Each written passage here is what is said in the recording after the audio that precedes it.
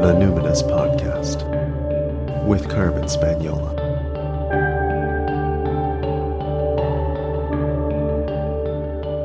Hi there, and welcome to the Numinous Podcast, where we have interesting conversations with everyday folks about the mystery of life. I'm your host, Carmen Spaniola, joining you from the lands of the Lekwungen-speaking peoples, the Songhees and the Esquimalt First Nations, recently known as Victoria, BC, Canada. Today's guest is someone I've known in multiple capacities for a long time, and I'm delighted she's finally come on the show.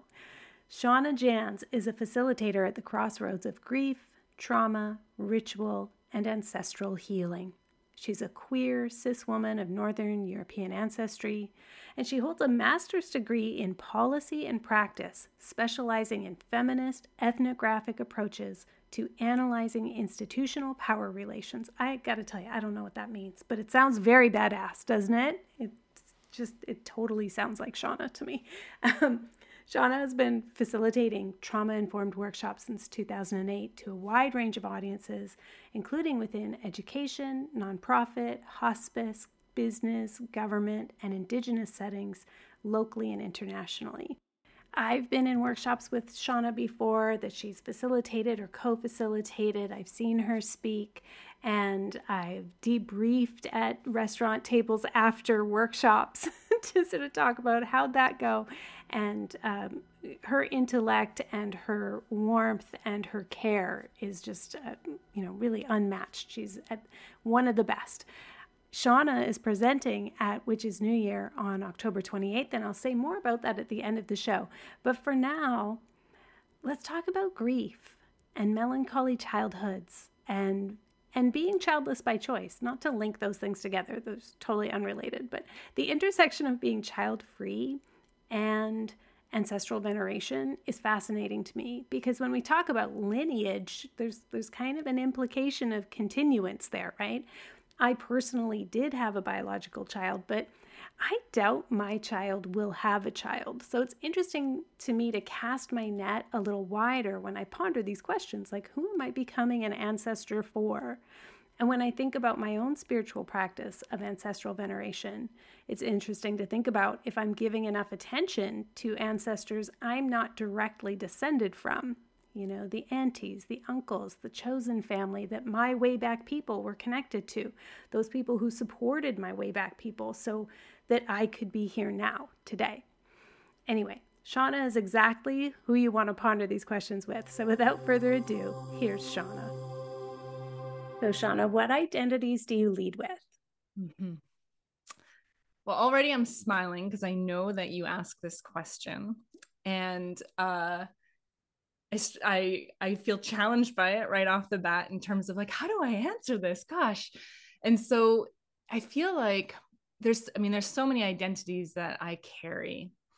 And in terms of what I lead with, it really depends on the relationship that I'm in or the relational context. So from that place, in terms of like this conversation and knowing you and having, we've known each other for over a decade, I think now, in different communities, right? And knowing just the beautiful conversations that you bring to this podcast, in that context, it feels important to name, part of my essence is someone who really is delighted by and in love with the inspiration and creativity and how that comes through, and is like the essence of life and lover of life.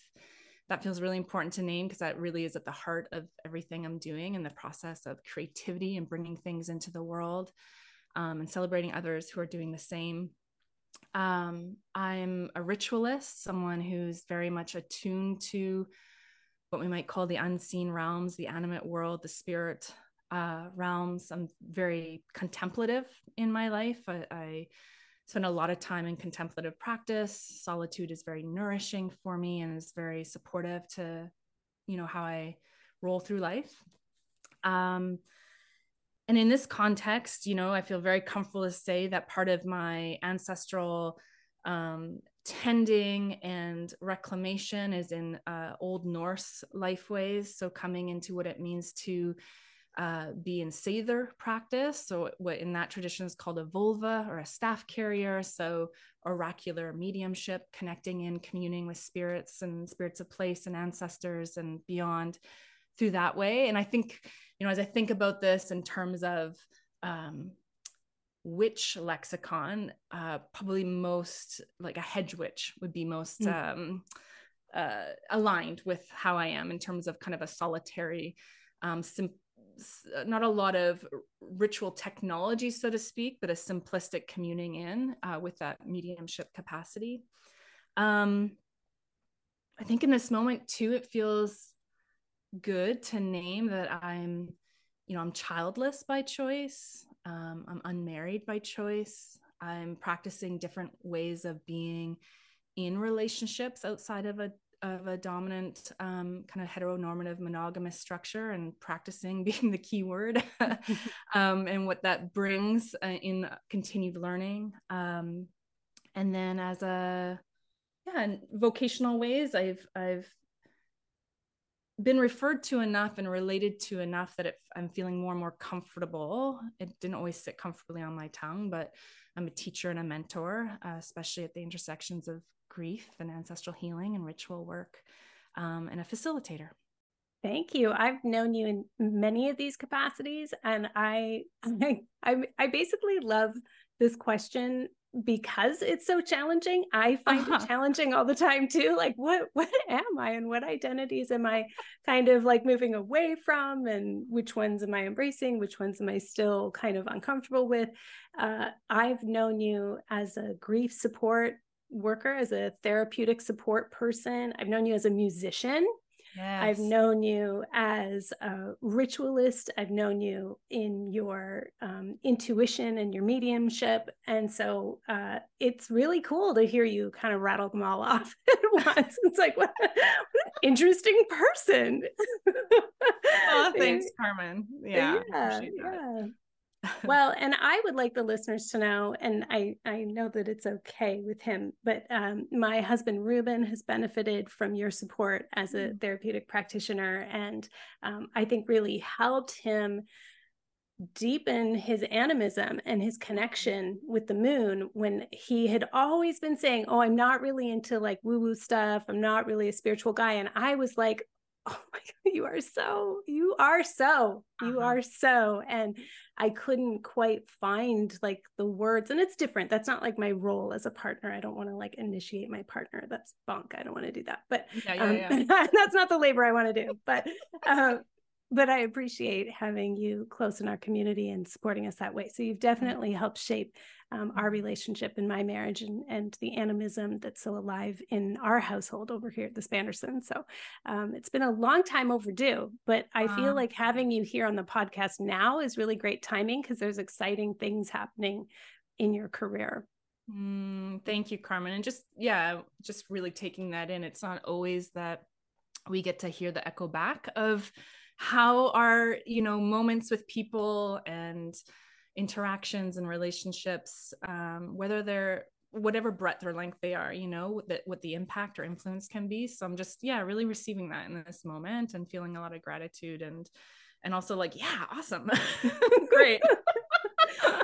Okay. Let's talk about you as a little kid, because I've known you for a long time. I think both of us have like become women really in the time that we've known each other, gone from like younger women to like more mature, well-established women. But when I think about your life path and I think about the choices you've made, you even mentioned being childless by choice and also doing ancestral veneration. For some, that there could sound like there's some contradictions there, or maybe just some more understanding. But before we get to that, I'd like to know, what was innate in you? Like, were you a melancholy child? Were you like, how did you go into grief work? Did something happen that led you down that path, or did you come in with this sense of being able to kind of peer across the veil and feeling called to do work there?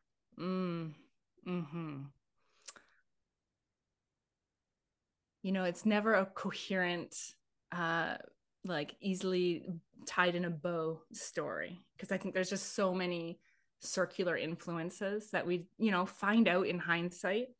But I can say as a child, there is both the essence of who I am and who I was, which was very vibrant, very inquisitive, very insightful, loved, like, I have memories of taking out all my grandmother's chiffon kind of scarves and putting on Enya and dancing in the living room, and, like, just very joyful and very, I could say now, like, spiritual. I was very attuned to, like, felt sense and inspiration. But that would only be, I loved reading too. That's just coming to me now. Stories like Swiss Family Robinson, like being out in nature. Do you remember that story? Like, yes, being out, and like, I remember in, I don't know, grade school, there was one book, and I don't know the name of it, but it was about a young girl getting lost in the forest and befriending a pack of wolves to survive. And that has, like, just those imprints, right? Like, kind of these little nuggets of essence of little kiddo Shauna.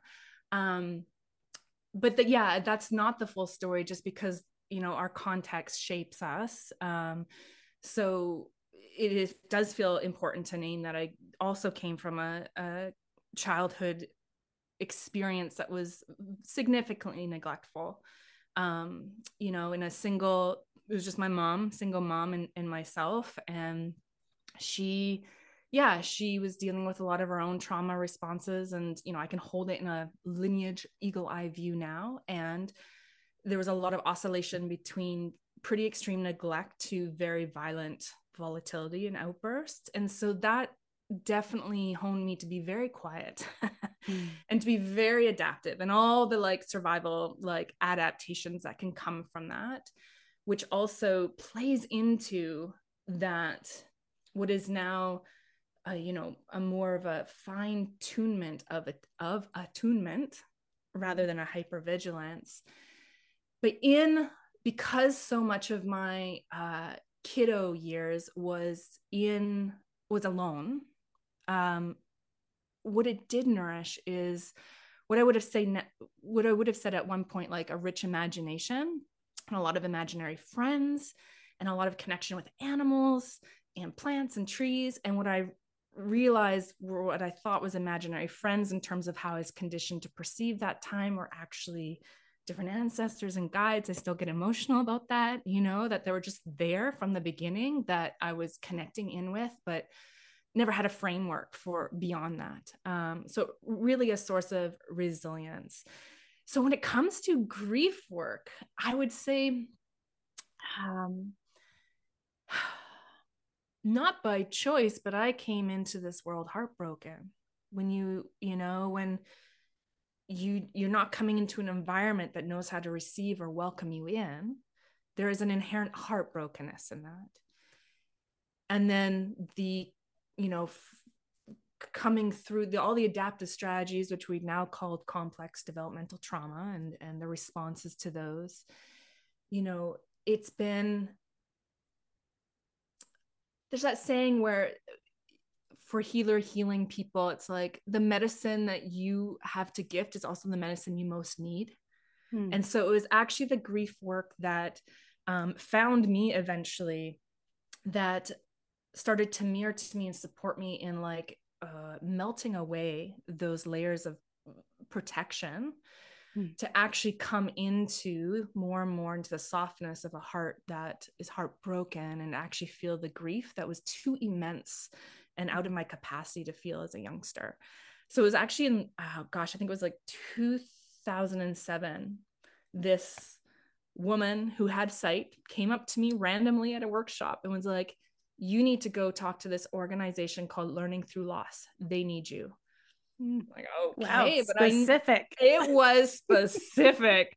And when those messages come through, you're just kind of, it's like a moment in time freezes, and you can almost feel how this is going to resonate in future. Like, it was one of those very intuitive psychic moments. I was like, noted.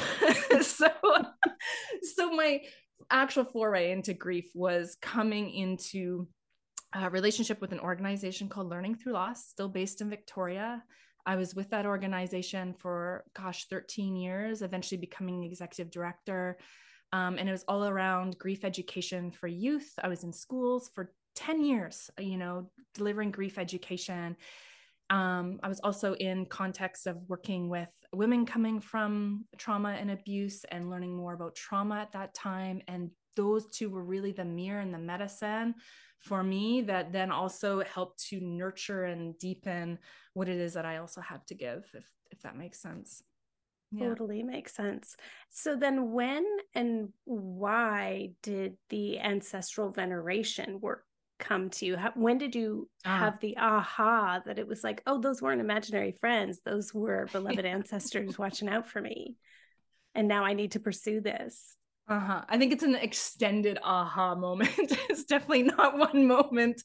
However, there are some key experiences that kind of catalyzed or kind of gain more momentum. And I would say I had to kind of go back in time. It was about 2016 that I proactively signed up for I don't even remember what it was called, but it was a multi-day on the land workshop with connecting with your ancestors through Peter Scanlon and Annie Bloom. And because the connection with certain ancestors was always there, but on kind of the edges and in dream time and in a unrefined yet, like I had no one to mentor me in these ways. So I was having experiences I didn't have language for yet. As soon as I actually proactively said yes to this, it was a profound experience during that multi-day ritual experience, which led me to my 35th birthday, going out onto land, getting myself purposefully lost on purpose, in this ritual way. And even though that scared the heck out of me, I did a ritual of commitment to really opening up to the fullness that I've always known has been there, in terms of my spiritual capacity and my, what I would now call ritualist capacity, but really saying, I commit to this now. I open myself up to be, a vessel for what is fully mine to claim and how to be of service. And gosh, life started changing very quickly after that.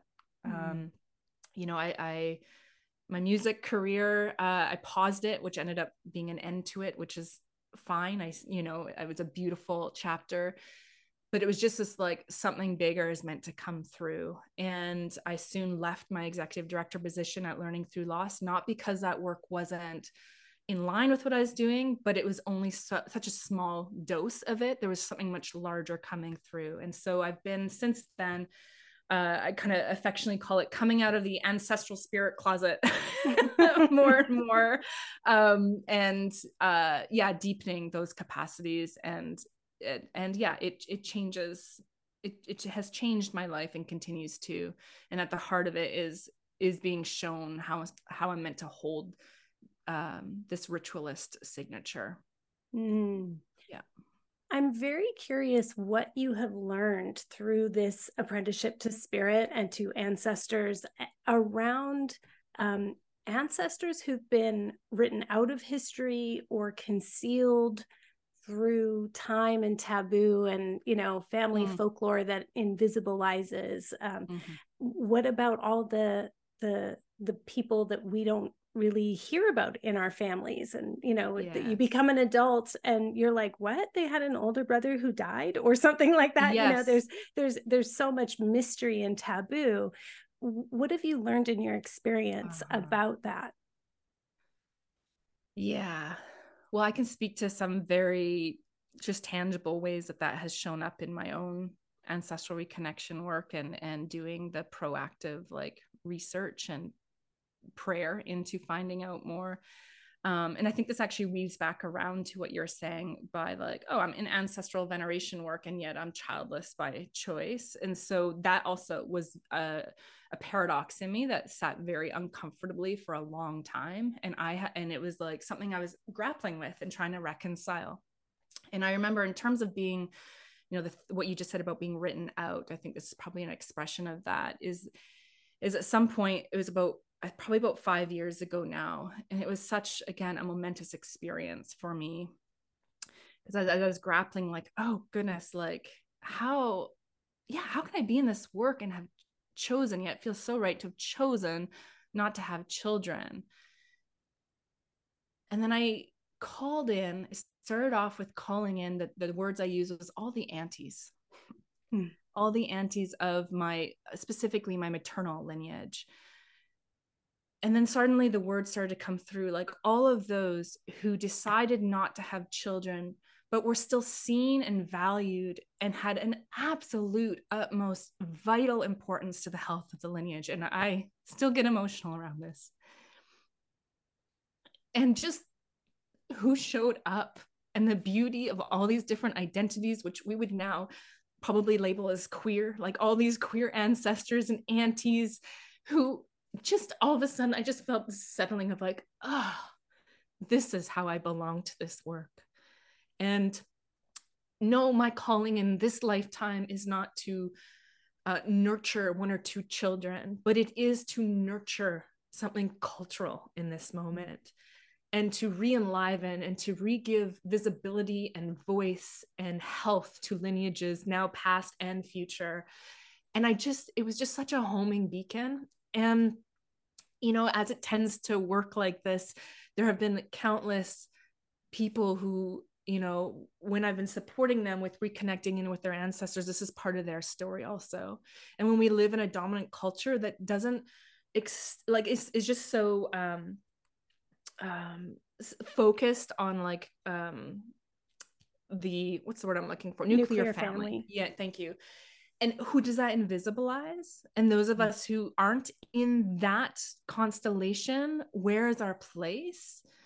And to name the wound, named how that has been invisibilized, named how that continues to be in a dominant culture, and then to re-invite and claim that as a valuable, worthwhile, purposeful place, and to it soften it. The reckoning is still there, but there's a settling into the belonging to that.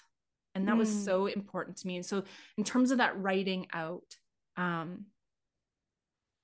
there's also a few things that come to mind in terms of taboo and silencing. On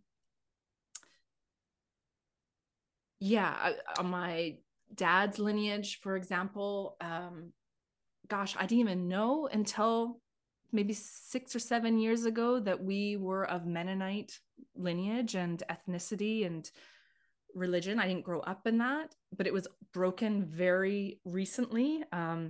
My grandfather, my dad's dad, who I never met, like that family, they came from what's now currently the location of Ukraine. But had it been several more weeks, I wouldn't be here right now, because they were at the hands of the Bolshevik Revolution and were stripped of any of their livelihood and were starving and barely made it as refugees to Turtle Island here. And so in terms of both like the intergenerational unmetabolized grief and trauma from that, but also what was gone unnamed. So there's this beautiful book that I came across that my family created, which I'm so grateful for, because it's given me a lot of information and names and genealogy.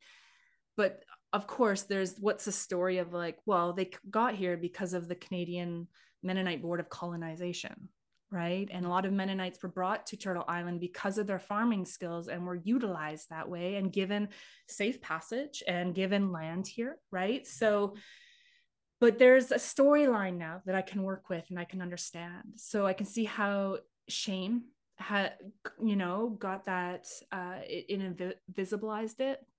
My people, just within one generation, the language and a lot of the farming techniques were gone.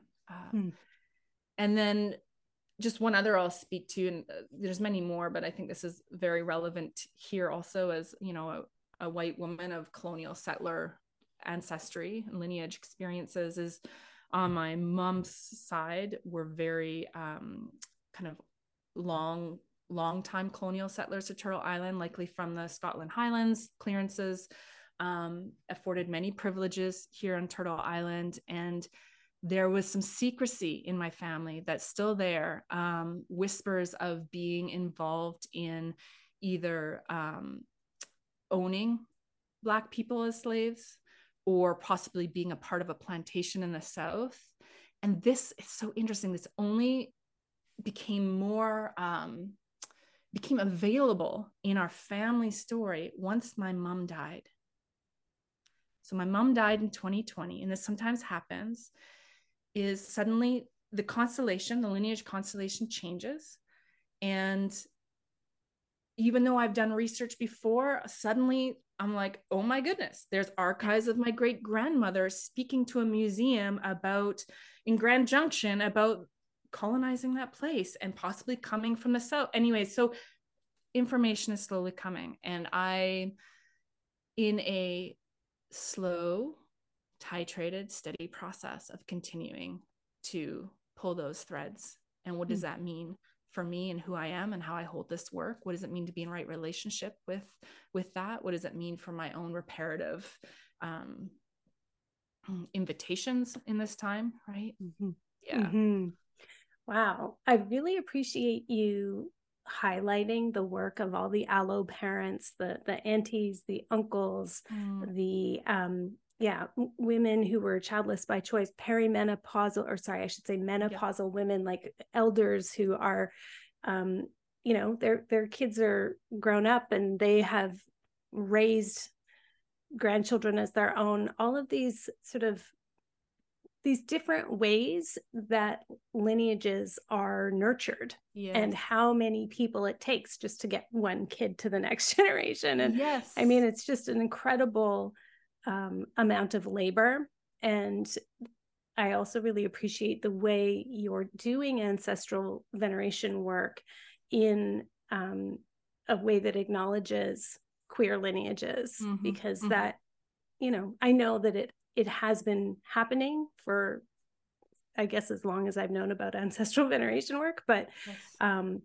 It's really important to bring it to the fore, especially as you know, we're very collapseware here on the Numinous podcast. Yes. And so we're thinking a lot about, how we can support the next generation. And I actually don't know many kids who are straight now. Now that it's okay to talk about it more, it's like I don't know many young people who aren't queer, actually. So and I think a lot about that.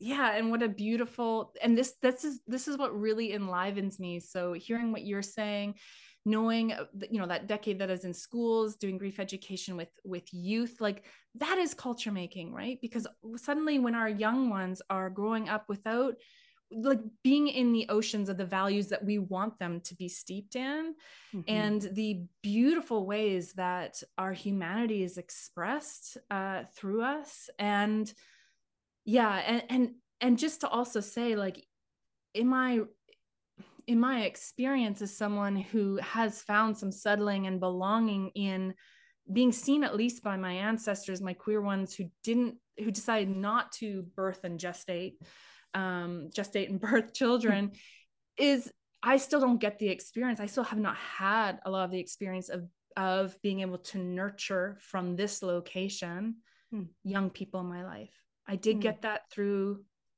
being in schools. That's what met that need. But I'm not living in a family system right now where that's something that's happening. Right. So there's always going to be grief there. There's, I felt it even as you named it. It's like, in the fulsomeness of this way I am, that would be more readily available. And I love kids and I'm great with them. And thank goodness I was able to find a space for a while vocationally in terms of working with youth in grief contexts. So, But in the absence of the intact culture and intact village and being co-located in more of a tribal sense, or even if it's chosen family, we're all pretty atomized in our individual nuclear boxes, even if it's just you and your houseplant, I also have questions about people who don't know their ancestral lineage, whether through adoption, through, traumatic loss or sudden loss, or, just, we lose the path. Yes. And the footsteps through time are just, wiped out through whatever, displacement, enslavement, all of that. What do you say to folks who are curious about ancestral veneration, but don't know anything about their background, and it's not going to show up on ancestry.com? Yeah. That it's all workable. And to first, I think, both in that moment, which also speaks to a larger cultural moment we are in, we come to this work in the heartbreak. Grief is often our initiation into like what it is we've been missing, whether we can totally name that or not. So really just holding it first and foremost in that like any of us who are stepping in towards ancestral healing work or grief work or speaking about collapse and how do we come together in that, like we are working in the wound. This is the heartbreak. So so I guess first be like, there is nothing wrong with you for not knowing how to connect in or for having lost these threads, etc. Right? Like this, we are in the cultural wound, and this is a very personal, unique expression of it, and it is workable. And if that means spending time really supporting, strengthening intuition, retrusting again our own embodied knowing, our dream time, rehoning in how it is we can be in dialogue and reciprocity with the animate and spirit world, and starting from that place, the openings into ancestral connection work are so vast, actually, in terms of who we're relating to or who feels most close in. And we start there. And if that's coming into deeper relationship with seeing the land around you that you're a part of and starting to relate in a more animist way, in a reciprocity way, to the animate ones that you are already embedded in, that is a type of ancestral healing work, because our ancestors would have related that way too. So we're actually re-invoking and exploring, learning all of these things, this fundamentally deeply relational way of being in the world. That is ancestral work. We're calling in the qualities, the practices, the ways of being and knowing that is deeply relational, which is what dominant capitalist, patriarchal, supremacist culture is stripping away, right? It's non-relational. So we start there. And if, oftentimes when people have invited me in to be alongside them in this work, if that's a place that they're starting from, as soon as there's this kind of permission and understanding of like, okay, I don't need to feel shame about this. This is actually an individual expression of a larger wound. Then the stories of like certain dreams or nudges or subtle intuitions come in. And that's where we start. That's the starting point. That's the opening, because the ancestors have already been there at the door. We're just recognizing and remembering that we have the capacity to listen. You're a very experienced facilitator in groups as well as working one-on-one. And as you said, you are an educator as well and have lots of experience with that. Can you share a little bit about your teaching philosophy, particularly as you situate yourself as a white settler doing ancestral work? So like kind of in a nutshell, how do you reconcile all those intersections and the harmful pass downs and also having learned from, probably it seems, from what I know, many white teachers, very often male, and set mainly online or at least in a digital world, not in an intact culture. How are you reconciling these? How do you think about the kind of ritual, the kind of practice, the kind of process we need today versus maybe how our ancestors would have venerated their dead? Yes. Gosh, this is huge and so important. Yeah, I'm just going to lob you a softball here, Shauna. Yeah, okay, great. What do you think? I'm ready. We're going to try for that home run here. first, what comes through is ritual is always a response. It's quite a pragmatic response, actually, to the necessity of our time. So I want to kind of forefront that. We are not in any of this work, whether it's grief work, trauma resolution work, ancestral work, especially ancestral work, going back to some past time. We are tuning into ways of being and knowing that are supportive for this moment now, so we can be right size responsive given who we are and how we're embedded in a culture based in supremacy. So when we talk about, or when you ask what's important for me, and what I'm always inviting others into, regardless of which arena and what the focus is to actually be in the discomfort of being deeply embedded in this dominant culture based in supremacy. And not to, where do I go with this?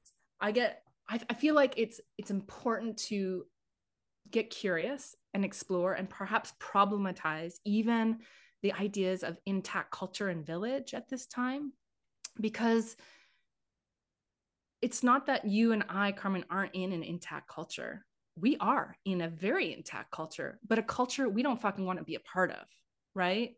Dominant culture based in supremacy. Mm-hmm. So in order to work from that place, to work from the wound, is to actually locate ourselves squarely in it and see clearly our enmeshment and our embeddedness in it. Mm-hmm. And that is ongoing work, learning and unlearning. And so I know for me, when I'm working with people, I feel more trustworthiness when I can see and know and feel that they are doing the work of knowing how they're embedded in this, given their own social location, their own ancestry, their identity, their, what is of integrity to them, given their identity. And I'm doing the same here.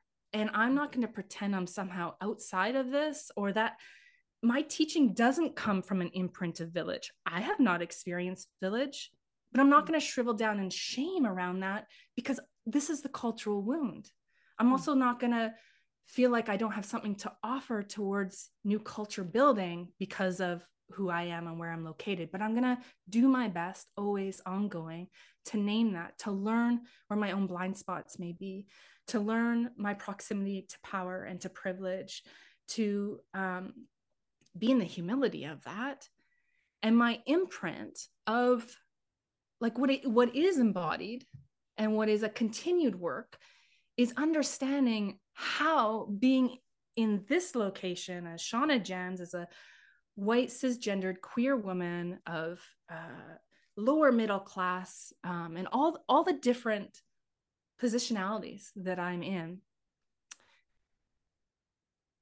how do I be deeply in that? And if I know what doesn't feel good and right in that, then that's the imprint. You know what? I live in a dominant culture which is consistently minimizing grief.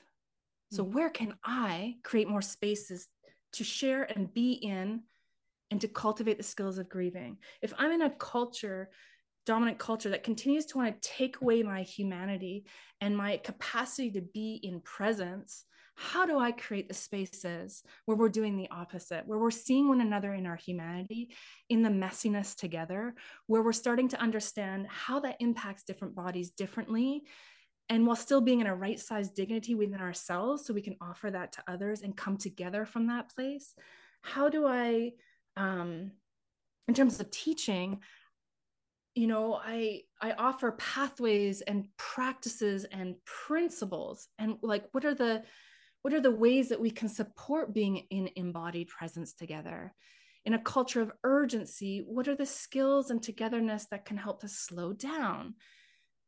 So what is the medicine needed in that time? And I feel, and I hope I'm articulating that well, it's like that makes me hopefully more useful and more trustworthy as someone who people are inviting in and extending trust to. And then it's up to me to continue being in integrity to that.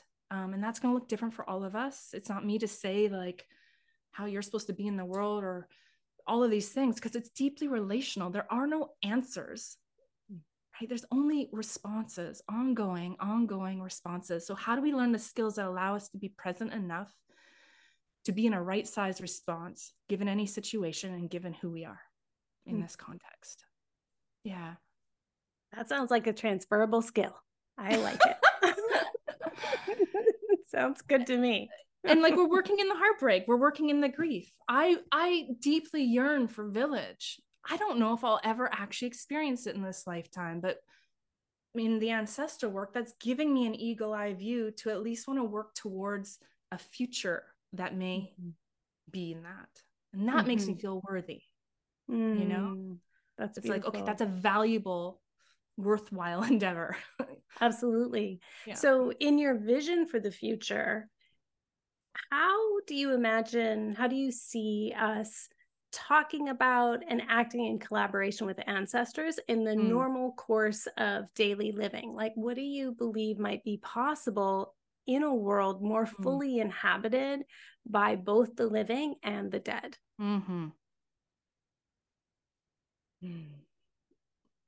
Well, let me just say, let's hope it's even beyond anything I say now. It's beyond our wildest dreams. Because who am I in my little brain to know? But I can, I can feel into it. I think one of the things that comes alive for me, even in this moment, that I've had glimpses of, and that I really try to show up with a framing of, that is really a daily everydayness of our interactions, is, you know, what is a world when all of us are connected in our own ways that are meaningful to us, to our people, to our heritage, to rituals, all of those things. So that when I'm like here interacting with you, Carmen, I know that it's not just me, Shauna, and you, Carmen.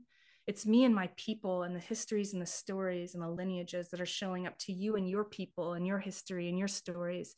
And there's a whole, what I call the elder wisdom field that we're coming in with. And I believe that I've been catching glimpses of it. I've noticed it in my own life.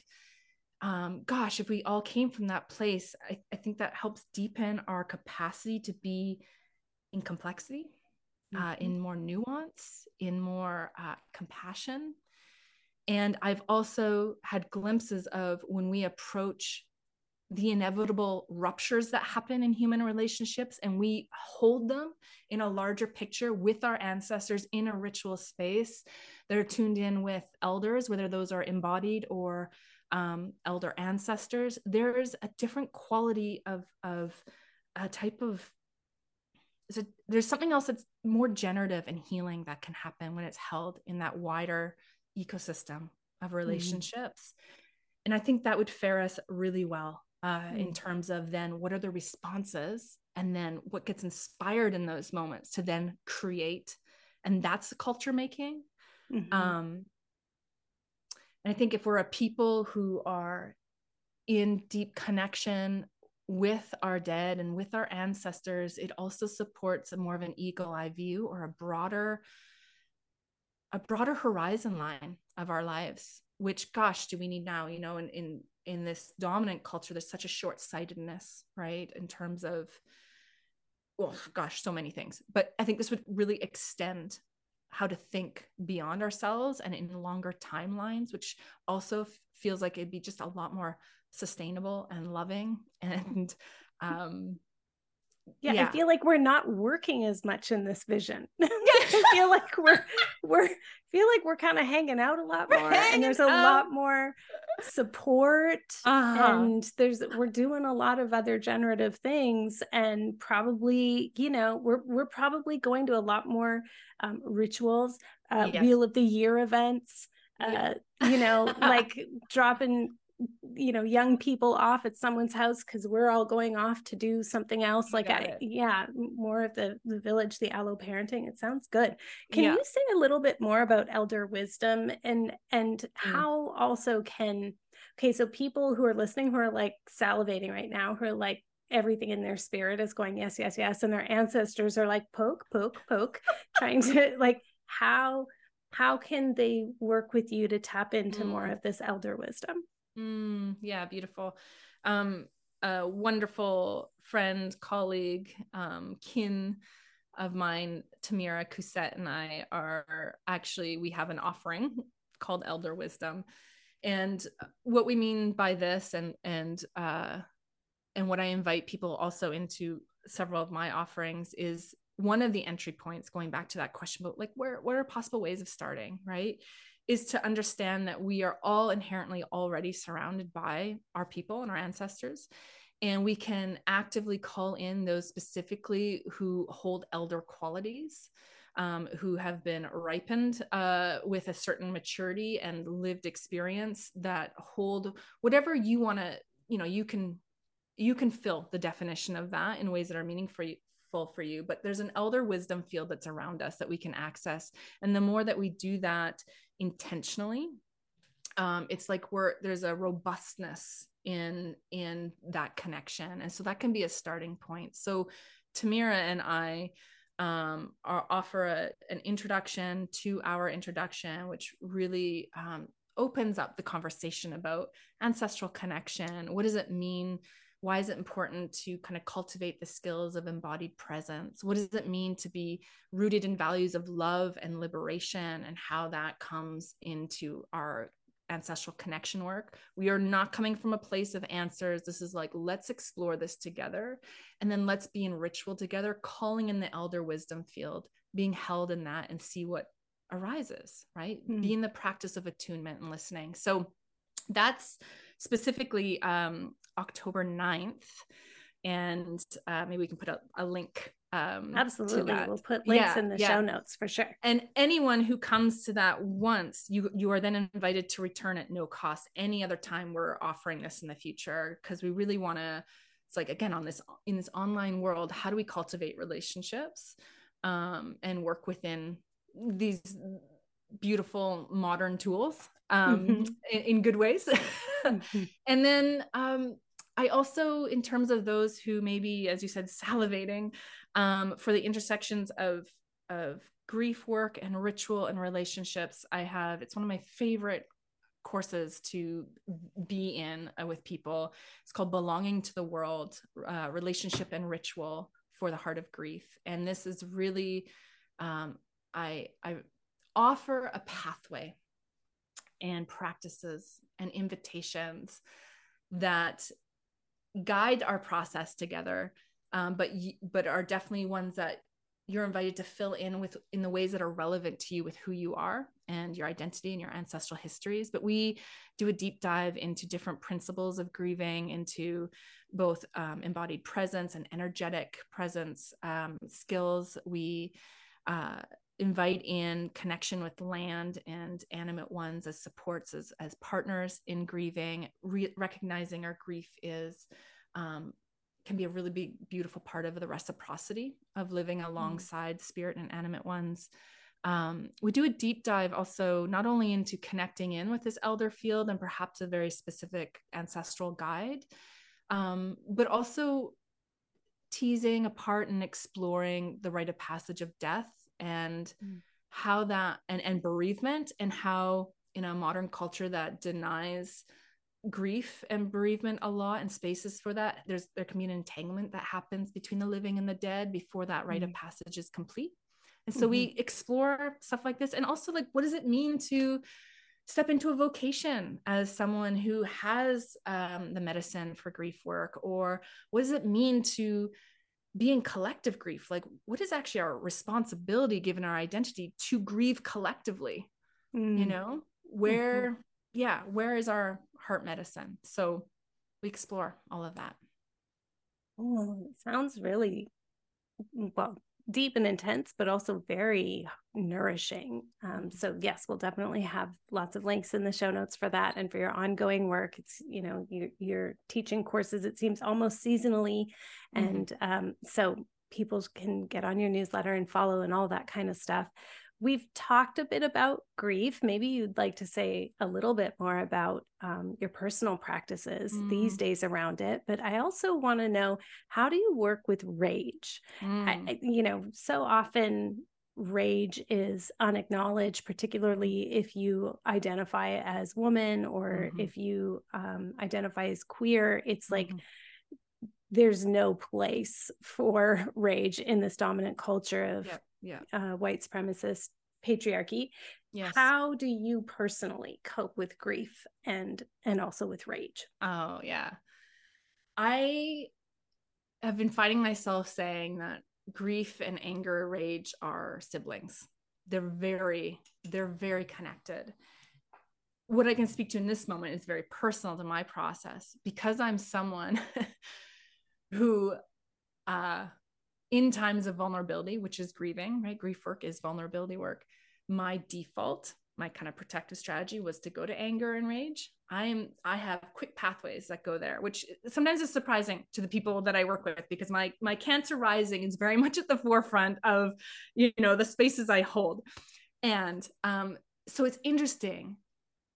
I was angry for the first 25 years of my life, and that came out in many different ways. And it's actually coming into the vulnerability of grief work that has actually dissipated those responses, the anger and rage responses, because they were protective.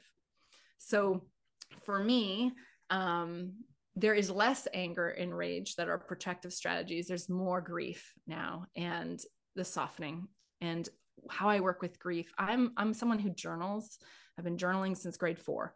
I think it was a need for mirroring and and movement, and I ritualize everything. I call in my ancestors. I call in the spirit ones that I'm in partnership with, and I'm someone who is still, these are safe connections for me. And my learning curve is still to be, and I have to be with other humans grieving. So I kind of want to just name that, because I know I'm not the only one. We hear a lot about, oh, grieving should happen in community. Well, like ideally, yeah. And in village, yes. But the reality is many of us haven't had those experiences, and that actually just overwhelms our nervous system more so than allows us to grieve. We get into protective strategies. So for me, the most meaningful grief movements typically happen alongside my Douglas fir and maple friends, with the river, with my ancestors. And when anger and rage do arise as very authentic expressions rather than protective strategies, movement is so important for me. I do I'll go to the gym and do a really intense workout, or I'll go for a strenuous hike just to get the energy out first. And then it feels more generative. I think there's a real capacity when we're able to hold the energetic charge of rage and anger. Gosh, is it motivating and actually very needed medicine in these times. Yeah. Absolutely. Yeah. Very needed. All your work is very needed, Shauna. Thank you so much for sharing. I'm super excited for people to get to work with you at Witches New Year on October 28th. You're doing a session working quite specifically, amplifying those ancestors who've been invisibilized, who are of queer lineages and childless by choice lineages. And it's going to be fantastic. People will get a chance to taste that at Witches New Year this year. And the links will be in the show notes. And it's been really beautiful to see your work that I've experienced here in our local community expand out across the interwebs. So I'm excited. I'm excited for even the next decade of your career. Thank you so much for sharing with us on the podcast today, Shauna. Thank you, Carmen. Thank you for the invitation. And, I just want to name in this moment, it is, it's a special quality to connect with someone where we have been in some way witnessing one another in our stumbling, grappling, coming into, and right. So I can say the same thing. And there's just such a mutual respect and witnessing. And it's good to know that it's good to know that there's a Carmen out there doing what she's doing, Yeah, it's not like we have community, we know people here doing this, but we have been doing this for a long time. When, in the town we were working in, the city we were in, there's still a lot of social scorn and taboo around intuitive work and all of that. So, we've been in trenches a long time. If any part of this episode touched you, you will want to check out Shauna's website, shaunajanz.com. It's going to be linked in the show notes. You'll want to learn more about her courses. Many of them are online. And this episode is timely because she has a few coming up this fall and winter. She's got that 9-week online course, Belonging to the World, Relationships and Ritual for the Heart of Grief. And then about a week later, on October 9th, with Tamira Cousette, is Elder Wisdom, Connecting with Our Ancestral Ecosystems to Embody Love and Liberation. And then if you are somebody who's working as a professional therapeutic support person, on November 9th and 10th, she has a trauma-informed grief support professional development workshop. I'm also going to link through Learning Through Loss for all the folks in my local area in and around Victoria, BC. They are an outstanding nonprofit that supports youth in and around Victoria, BC with just like excellent staff, great board members. I've known about the organization for a long time. I think I actually first heard about them through my time as a volunteer on the local crisis line. I actually spent a year giving talks in local high schools and middle schools about suicide awareness and prevention, and that was like way back in the late 90s. And Learning Through Loss has been doing this work since then, thank goodness. So thank you for highlighting that for us, Shauna. And you'll find the links to the show notes in your podcast player or at numinouspodcast.com. My listener shout out today is so great. I have here, my friends, a perfect example of a sweet and simple review that is awesomely effective. So this, like anyone who's feeling overwhelmed at the thought of leaving a review for The Spirited Kitchen, so like you're putting it off and not getting around to it, I'm telling you, this is how you do it. This is from Aaron D. They gave it 5 out of 5 stars. The title, This Book Has a Forever Home in My Kitchen. The magic woven throughout these pages has touched my life in profound and unexpected ways. 10 out of 10, recommend. That's how you do it, my friends. Yeah, love it. Aaron, coming through. Thank you, thank you. Thank you, my friend. Okay, that's the assignment. I'm going to ask for this as my birthday present this year. If you want to give me the best birthday present ever, please leave a 5-star review for The Spirited Kitchen. You know when my birthday is? October 28th. You know what else is happening October 28th, 2023? Which is New Year. So you've heard already, Shauna is leading an Ancestral Veneration session with special attention towards queer and non-binary ancestors and those ancestors who were childless. Plus, that day, we're going to learn about the astrology of 2024. We're going to do a deep dive in the tarot card of the year as well. It's going to be fantastic. Recordings are included in the ticket price in case you can't make it live. And all you got to do is make sure you're on my newsletter to receive the announcement when tickets go on sale, so you can come and hang out with us. Sign up for my newsletter at carmenspagnola.com. CarmenSpagnola. Thanks for listening, and until next time, my friends, take care.